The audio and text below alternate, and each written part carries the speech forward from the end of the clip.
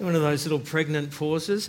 You know those the times at the dinner table where you might have a high, low, and you mention the high? Why don't you just turn to one of them right now and say, what's your high been for the week? Just do a high moment for just a second. Turn to the person next to you and say, what's a high been for my week this week?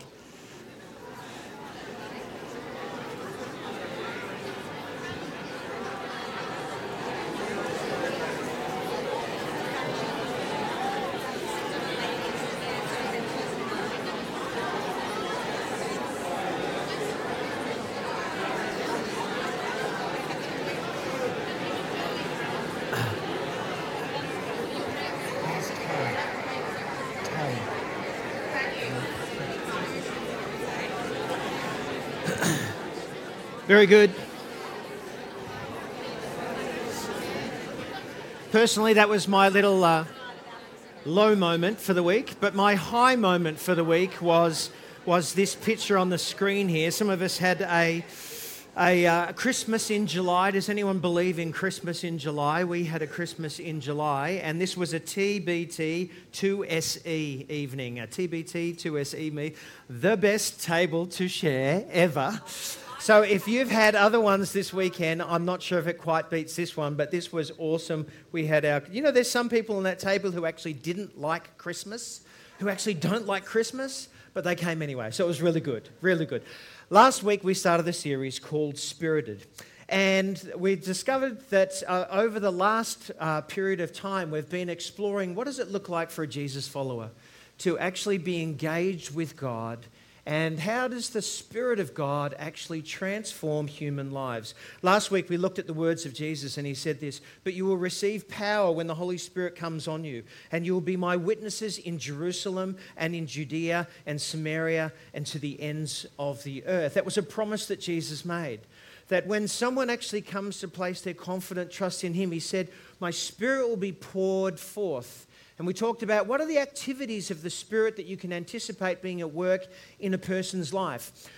To make you, if you like, a witness, to visibly, in word and deed, be able to reflect God back into the world in which you inhabit. In fact, just a little bit on from that, there were the words of Peter. After people had been filled with God's Spirit and they had started to speak ecstatically about languages they hadn't actually learnt themselves, but other people from those nations that understood those languages were hearing them talk about the great wonders of God. And the people were perplexed about this. And Peter stood up and he said, this is actually something that's happened because of Jesus. Let me tell you about him. He's the one who was crucified, but he rose to new life on the third day, and you can find life in him. And when the people heard this, they said, what should we do? And his response to them was this: repent and be baptized. That is, wholeheartedly return to God without any wheeling or dealing. Make a wholehearted return to God without any wheeling or dealing in your life. And what you will experience is, if you like, the reception of God's Spirit. If you turn to him, that you will receive God's Spirit. In fact, Paul, one of the writers of the Bible, one of the disciples of Jesus, said this. He said that the good news of God about the person of Jesus is that when he's announced, it's like a power sort of ripples forth, bringing rescue and new life and salvation and entering into the age to come right now in the present time to everyone who believes, who puts their settled conviction in who Jesus is. When Paul was talking about this, he was saying there's something powerful that happens when someone describes the person of Jesus. When they talk about the reality that there is a God and that there is more to life than just mere molecules, and that you matter to him. And no matter who you are, no matter where you've been, no matter what you've done or has been done to you, God loves you. And he has a love towards you that is unyielding. And that's why he sent his son. And that son lived and died on a cross to pay a price that you could not pay. But he came to life again on the third day. And he's now seated at the right hand. There is no other authority or power in the universe greater than him. And I want to declare him to you, Paul would say. And he says sometimes when people hear that message, something triggers in their hearts and minds. It's like a power that's released. Some of you here right now this morning, maybe watching online today, when you hear me talk about Jesus like that he rose to new life, that God has a love for you that transcends all understanding. There's something that triggers inside of you. in a good way. That there's something that transpires. And Paul says it's like a power in and of its own, the declaration of that truth, that the reality about that person. And for anyone then who has this settled conviction that says, God, I want to follow you. I believe in your Son, Jesus. He says that he sends his Spirit into their bodies, to their minds and their hearts. If you like, there's a God who sent his Son, the right hand of his Son and the left hand of his Spirit, out into his creation to draw all creation back to himself. Because that's where you belong deeply, most intimately, is with God, at home with him. And so with the right hand of the Son and the left hand of the Spirit, God wants to beckon for you to come, and for you to come, and for you to come and follow him and find life in him. That is the power. And so last week we asked the question, what kind of power? Could someone who actually receives God's Spirit into their life anticipate at work in them? And one of the powers is the power to change. I wonder if you've ever had a conviction of yours or a perception of yours changed as a result of receiving more information and knowledge. Stephen Covey, in his book written many, many years ago, 7 Habits of Highly Effective People, he tells a story about being on a train, or someone was on a train, and there was a dad and his kids were running rampant, and they were running up and down the train, just messing about until someone got really agitated and annoyed by this. The dad was just there letting them just run riot.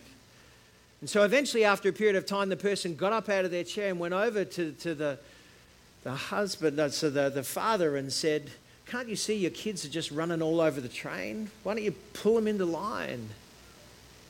And then the man was looking out the window, and he looked at the person and said, oh, yeah, I'm sorry, the kids are probably just trying to come to terms with the fact we've just come from the hospital and they've lost their mum. And that just shifted everything in that moment, right? Or the person, I heard a story about, there was a truck driver driving really closely to another car and dangerously close, like bumper to bumper close. And this truck driver was flashing the lights of the woman who was driving in the car and honking the horn. And she just felt so intimidated by this. And she was coming up to a set of stoplights, and eventually she stopped, but she was terrified. And she looked in her rearview mirror, and she noticed that the truck driver jumped out of the truck and ran towards her and opened the back door to her car and pulled out a person who'd been lying await in the car, who was going to burgle the woman when he stopped, but she had no idea. But from his vantage, he could see everything. And so he pulled him out and rescued her. And she thought that he was out to cause her harm. And it shifted everything, right? Have you ever had information given to you that shifts your attitude, your perspective of a situation? But what about the inner life of someone? What about the inner world of your life, those inner dimensions that other people can't see? Can those things change? And will they change with some information? Maybe not. So today what I want to talk about in the time that we have remaining is the inner dimensions of someone's life, and how when God's Spirit takes up residence in a human body, one of the desires is that the inner parts of your being might be changed and shifted in accordance to what Paul writes is that the likeness of Jesus. And so what I want to talk about this morning is the ordering or the reordering of someone's inner dimensions. How does that happen? Last week we just mentioned that at the very beginning of the Bible, the Spirit of God would hover over the waters, it said, and in this formless void, and he began to give it dimensions and order and patterns and symmetry. That's exactly what God does in someone's life if the Spirit of God is at work within them. In fact, Paul writes and he says, part of the desire of God for you is that you might be conformed to the image and the likeness of his Son, the one who is the perfect representation of the invisible God. And that there's an inner dimension change and transformation that he's desiring to take because Jesus is the fully human one. So when you come to know God, his desire for you is that you become more like his son and conform to him because he is the one who fully and completely, if you like, reflects the very God in physical flesh. And so he has life and he has goodness and he is fully human. When my wife and I first got married,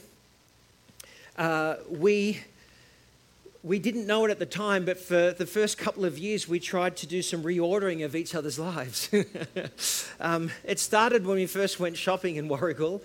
We were walking down the supermarket aisle, and some of you have heard this before. And when it got down to the tinned fruit section, out of all of the sections, right, in the shopping centre that you could imagine, we got to the tinned fruit.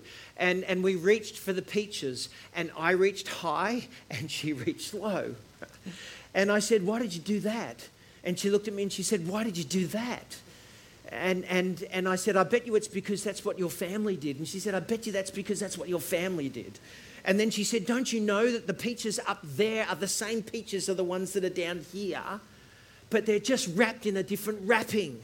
They probably come out of the same factory." It wasn't quite like that. And I said, "Don't you know that the peaches up here are so much better than the peaches down there? They're the ones that John West rejected. And so the best peaches are up here, so that's why you pay a little bit more for these ones, and that's the right thing to do." Yeah? Have you ever tried that? Have you ever tried reordering the person around you? It doesn't work very well. But God's desire for you is that you might be reordered, if you like, into the likeness of his son. And before I forget, Jared, can you help me out here? Can you catch that? Great. You can eat it or just wait for the end. It's just an apple to Jared, by the way. All right. So if you want to follow with me this morning, if you have a Bible or if you've got a phone, just turn with me to Galatians chapter 5. I want to ask the question this morning, the time that we have available, is that how might God go about by his Spirit doing that reordering and that inner work in your life? How does it happen? Let's dive in this morning. Paul, who writes to these people in Galatia, it's modern-day Turkey, and it's a region, it's an area. Ancient Celts settled there, and he's writing to Jesus' followers in that place. He said, "Let me say this to you. Live by the Spirit, and you won't do what the flesh wants you to."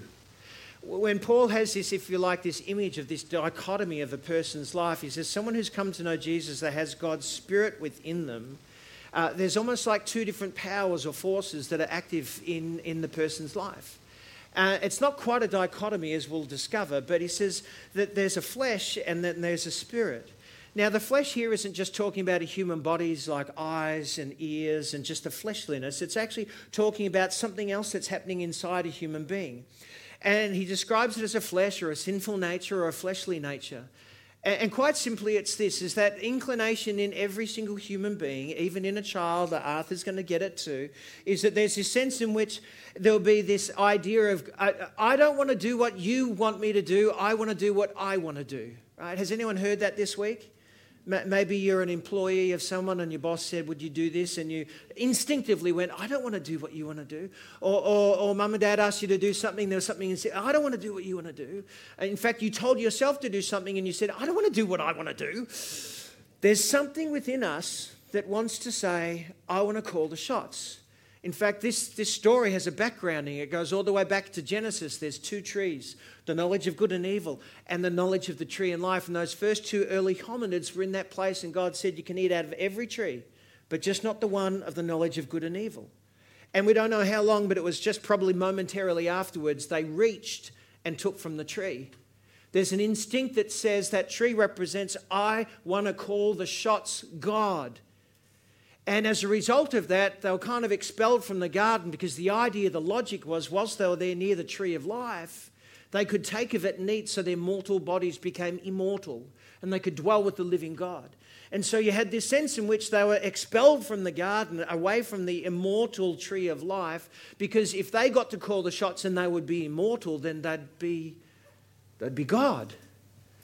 And then the whole project would be just ruined.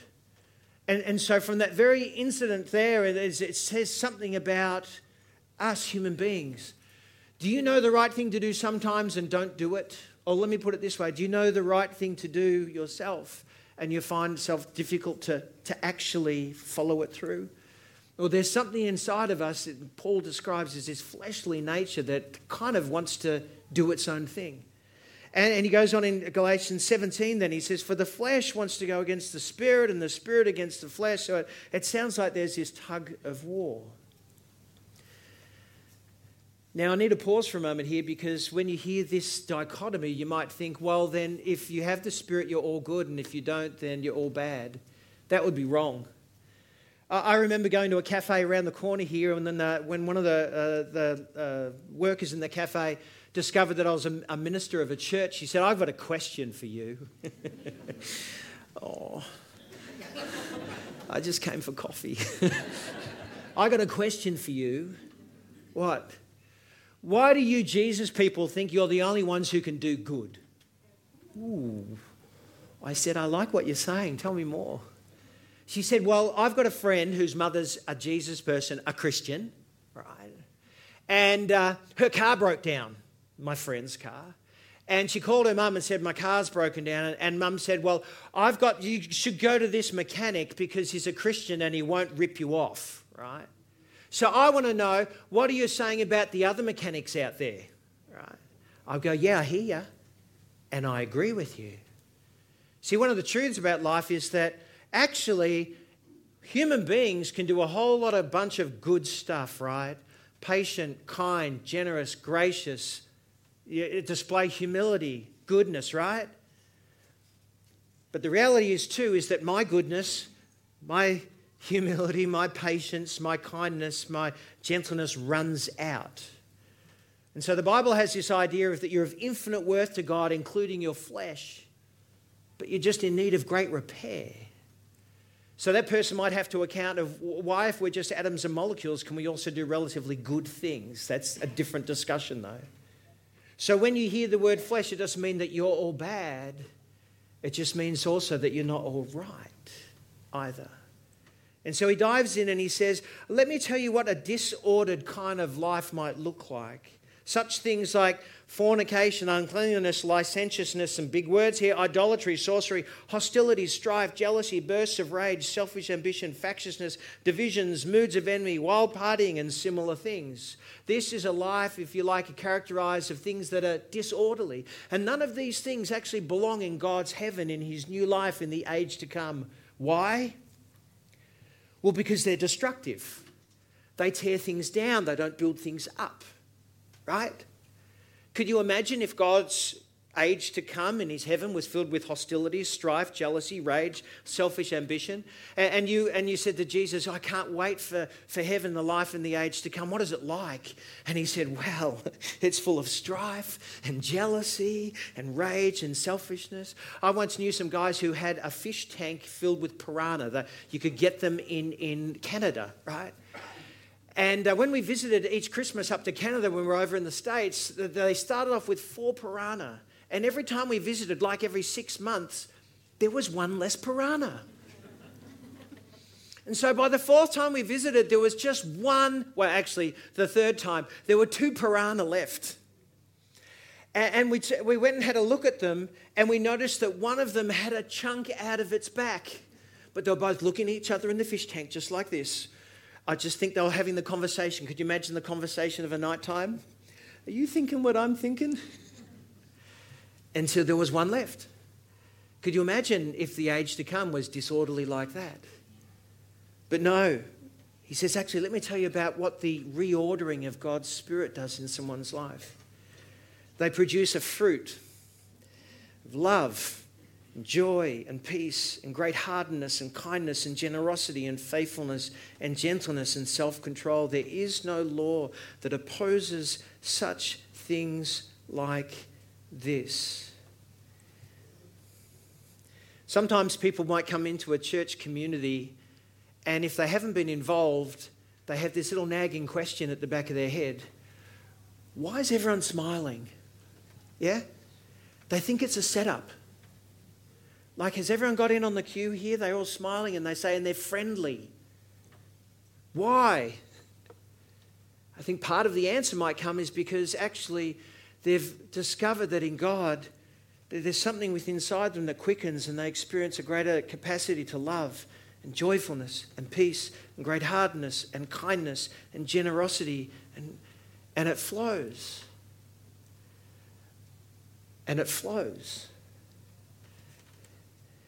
And so Paul actually says, I need you to understand something, that when the Spirit of God starts to do some reordering in someone's life, you need to understand that it's not this dual opposition. At the moment you said yes to Jesus, something was killed or crucified in that flesh. And it was actually that other nature of that instinct that says, God, I want to do things my way, has been replaced. And it says it's actually been crucified to a new attitude that says, God, I want to do what you want me to do. That's the instinctive reflex inside of them. And so he says this, naturally, well, if we live by the Spirit, let's line up with the Spirit, right? So how do we do that? How do you do that? If you're here this morning and you're a follower of Jesus, how do you draw in line with the activity of the Spirit? And be careful, because how you answer this question will go a long way to describing the kind of relationship you will have with God in your life. Because some people would look at this encouragement, this command, this exhortation to line up with the Spirit, and they might treat it prescriptively. What do I mean by that?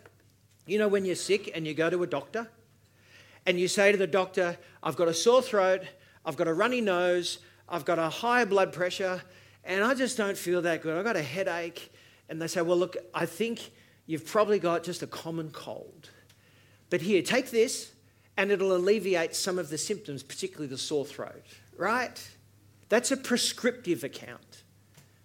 There's someone who approaches Paul's encouragement to say, line up with the Spirit, and they say, well, that means I've got to do something. They'll approach his words like this. Well, I've got to get more of that love. And I've just got to work harder at actually becoming more patient. And I've got to try harder at, becoming more selfless. And I've noticed the people next door, they seem really generous. And so I'm just going to become more generous and I'm going to work harder at it. And therefore I might be pleasing to God. That's a totally different picture and perspective to this other point, is if we say, actually, what Paul's trying to say is that given a descriptive account of what the activity of God's Spirit does in someone's life, because that is what the Spirit does. The Spirit emanates love. The Spirit emanates joy. The Spirit emanates gentleness and faithfulness and self-control. It's an activity that the Spirit does. Do you understand the difference? Because if you take a prescriptive account, you're saying, well, I've got to do all these other things in order to, and get me some of that. While the person who says, no, he's describing them. It means that the person who realizes that, they say, well, then the natural question needs to be, what activities will cultivate God's Spirit activity in my life? You see, if I want to get an apple, I just don't go to an apple orchard and the apples are just lying on the ground, right? Right? Well, they are if they fall off the tree. But you have to do something first. What do you have to do to get an apple, Jared? You've got to plant something first, right? What do you plant? An apple tree. Can I, please? Unless you've eaten it. Oh, good. Well done. Okay. If you want an apple, you first plant a tree, don't you? And then the tree needs some soil, it needs some sunlight, and it needs some nutrients, including water, right? And then after a period of time, the tree does what the tree does, and it produces fruit. And I think what Paul is trying to say to would-be Jesus followers is that when the Spirit of God is active in your life, it produces the fruit in your life. And so the question that becomes so integral, because it's a byproduct, is that someone who wants to have the fruitfulness of God at work in their life, they ask the question, what have I got to do to cultivate God's Spirit activity? There's not many places in the text that actually answers how, surprisingly. Just assumes you can. But he writes in another place this: offer your bodies as a living sacrifice, holy and pleasing to God. Worship like this brings your mind into line with God's. In other words, the first way in which you can cultivate the God's Spirit's activity in your life is to present yourself as your body each day and say, God, here I am to do your bidding. Another writer by the name of James, he says it this way: God opposes the proud, but he gives his grace to the humble. In other words, it seems to be the gateway to having God's fruitfulness actively at work and alive in you, if you're a Jesus follower, is that this idea of humility and humbling of oneself to say, God, I would like your activity to be at work in me, and it's called grace. God's supernatural ability to accomplish in your life what you cannot do for yourself at work. And it begins with this posture of openness that says, God, here I am. I want to honor you with my body. And so here's some things that I've come up with that I've found actively helping me in my life to cultivate, if you like, the Spirit's activity. And this is just a short list, but they're ways in which I think about cultivating. The first one is this: heartfelt honor and praise. That there might be a time in your life, I was talking to someone last week and they said, you won't see me jumping up and talking about these various things, but I do change my playlist. And so in the morning time when I go to work and when I'm at work, I'm actually listening to some things in my own life. And I find that makes such a huge difference of worship to God. And so just posturing yourself each day to say, God, here I am. I want to worship and honor you. And changing your playlist can make such a huge difference. A personal request for more is that the person who says, God, I'm hungry for more of you. Holy Spirit, I would like you to be more at work in my life to changing some of those inner recesses that are hard. Or this one, immersing yourself in the life of God's family, not just turning up, but actually being active, where you see someone praying for someone else, see someone sharing, encouraging, boosting them up, actually sharing of life with one another, and actually being actively involved in encouraging someone in faith. Huge difference. Or what about this one? Responsiveness to the correction of the Spirit in your life.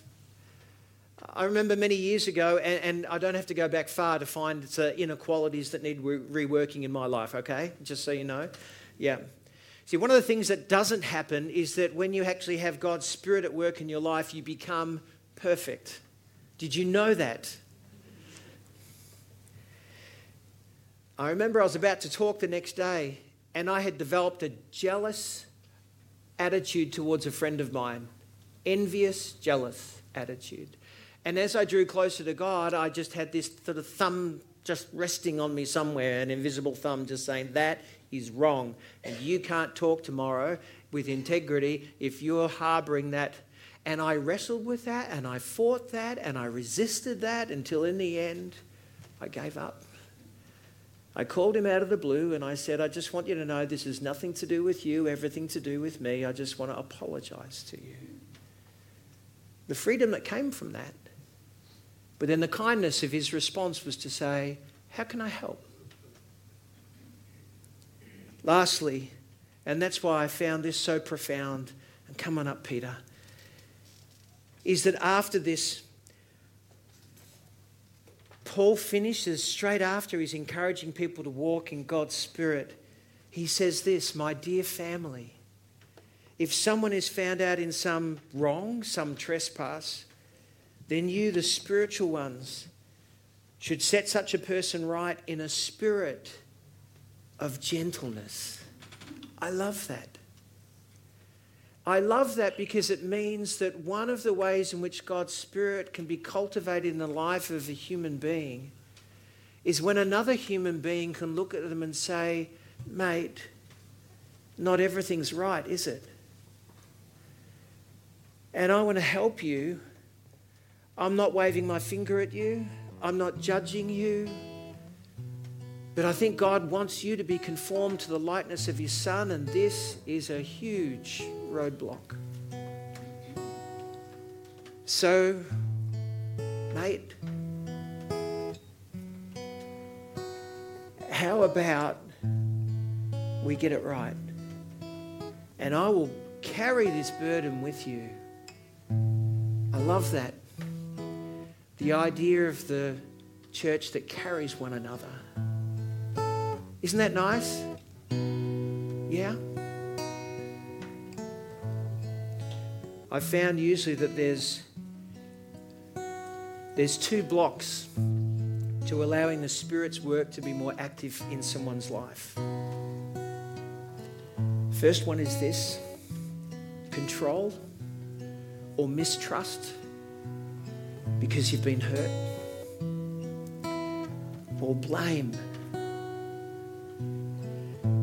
because it's always someone else's fault.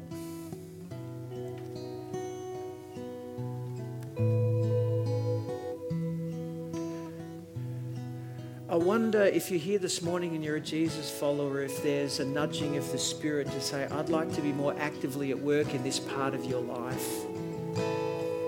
But you've got to stop blaming. And I need you to start to trust me a little more.